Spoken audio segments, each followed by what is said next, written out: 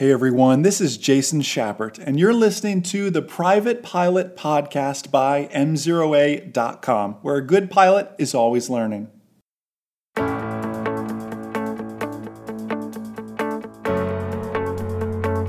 What does Code of Federal Regulations 91103, Required Pre-Flight Action, really mean to us? Hey everyone, Jason Schappert here of M0A.com, and you are listening to the Private Pilot Podcast, November edition. So many amazing things happening here, reading to you from, one of my favorite books. That is The FAR Aim. We're diving into 91103 today, one of my favorite regs. Are you an aviation nerd when you say you have a favorite reg? I feel like that's when you know you've made it, in aviation nerdisms. I don't mind being an aviation nerd. I really have no problem with it, but that's me. 91103, one of my favorites. It's in the top 10 for sure. I feel like, at least. 91103, it's called Required Pre-Flight Action. Why am I pointing this out? I've gone over this before in previous episodes, and remember, we produce 4 podcasts, the Private, the Instrument, the Commercial, and the CFI podcasts for you all to check out and consume. We make this on YouTube and Facebook. I'm waving at you guys, YouTube and Facebook. And you maybe listen to this on Audible or iTunes as well. We're doing our best to always make this great content out and available to you all so you can consume it however best for you. I personally use Audible. I'm a big audiobook, big Audible kind of guy. But anyways, 91103, pre-flight action. There's an acronym for it, but let me go ahead and let me read you the regulation. Where are my lawyers at? Lawyers, raise your hand. Where are my lawyers at? This is I'm a 3-time college dropout. I'm not a lawyer, an aspiring lawyer. I am fascinated, back to Audible, I did a whole audiobook on contract law. Sometimes I get into just geek out on things, right? I'm fascinated by this stuff. Listen to this. You ready, lawyers? 91103, pre-flight action. Each pilot in command, say that's me. Each pilot in command shall, before beginning a flight, become familiar with all available information concerning that flight. Period. All available information? There's a lot of stuff out there. I love it from a contract law standpoint. It's a blanket statement. They do go on to describe a few things, but they make this blanket statement. All available information. This information must include. Get all available information. And then I'm going to tell you what all available information must include. It doesn't say include or limited to or anything like that. It's get it all, and make sure in the all you don't forget about this. You ready? This information must include, now we're in paragraph A, for a flight under IFR, depending, you could be IFR listening to this podcast, and I salute you for that. You could be working on your IFR one day soon.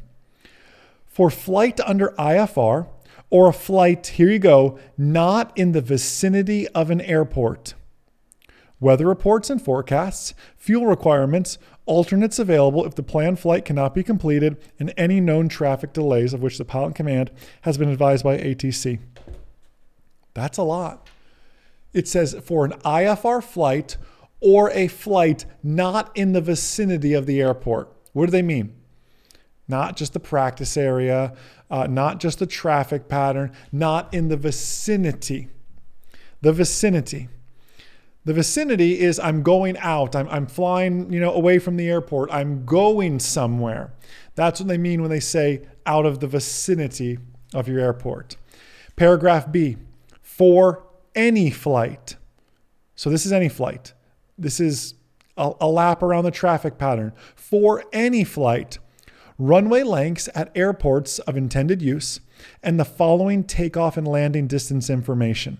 And it goes into, for civil aircraft which an improved airplane or rotorcraft flying manual containing takeoff and landing distance data is required, the takeoff and landing distance data contained therein, and for civil aircraft other than those specified, the section or other reliable appropriate aircraft related to the performance of its expected values of airport elevation, runway slope, aircraft gross weight, wind, and temperature.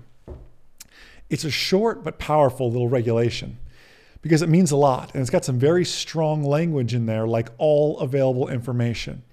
Let me break it down to you in a great little acronym as to how we can remember this best.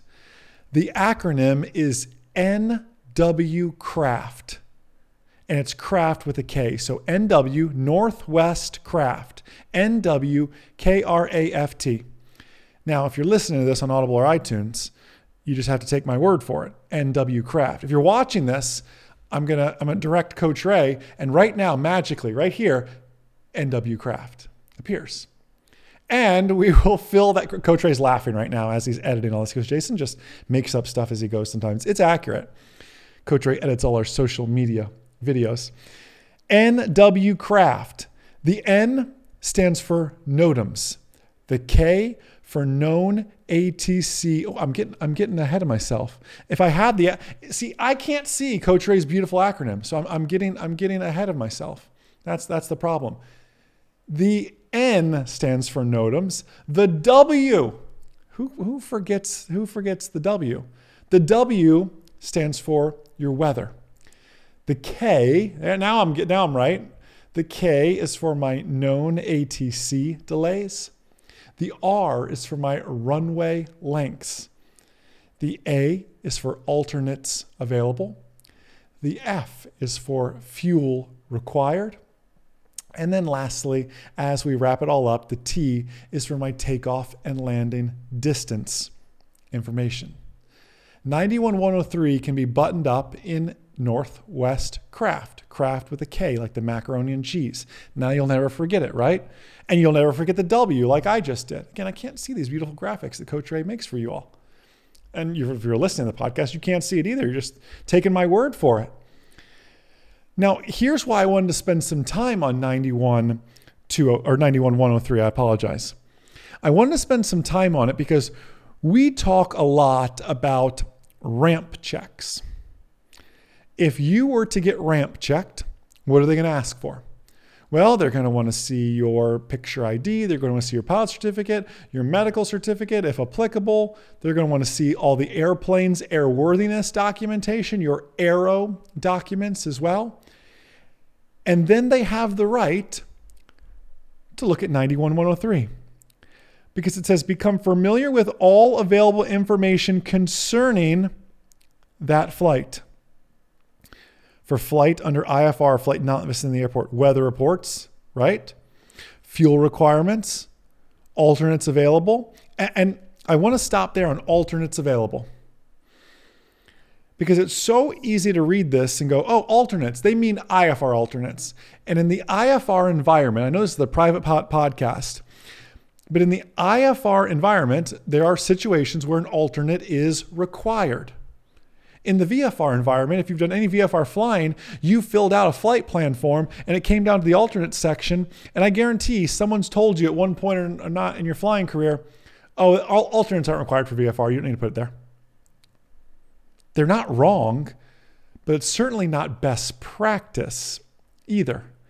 You should always have an alternate. You may not file it on a flight plan form, but you should always have it in your mind. You should always know where you're going. You should always know where your backup is. And 91103 says that. 4, it says flight under IFR or a flight not in the vicinity of the airport. And it says alternates available if the planned flight cannot be completed. A VFR flight not in the vicinity of the airport sounds like I should always have an alternate in mind. And if I were to be ramp checked while engaging in a VFR flight, not in the vicinity of the airport, meaning leaving the airport and I came back or something, and I get ramp checked, they've got every right to ask me all these things. Or for any flight, they could ask me, where's your takeoff and landing distance information? Can you show me that? How'd you calculate that today for this flight? Right? Did you write it down somewhere? Did you use ForeFlight? Like, how did you do that? It's important that you have the data to back it up.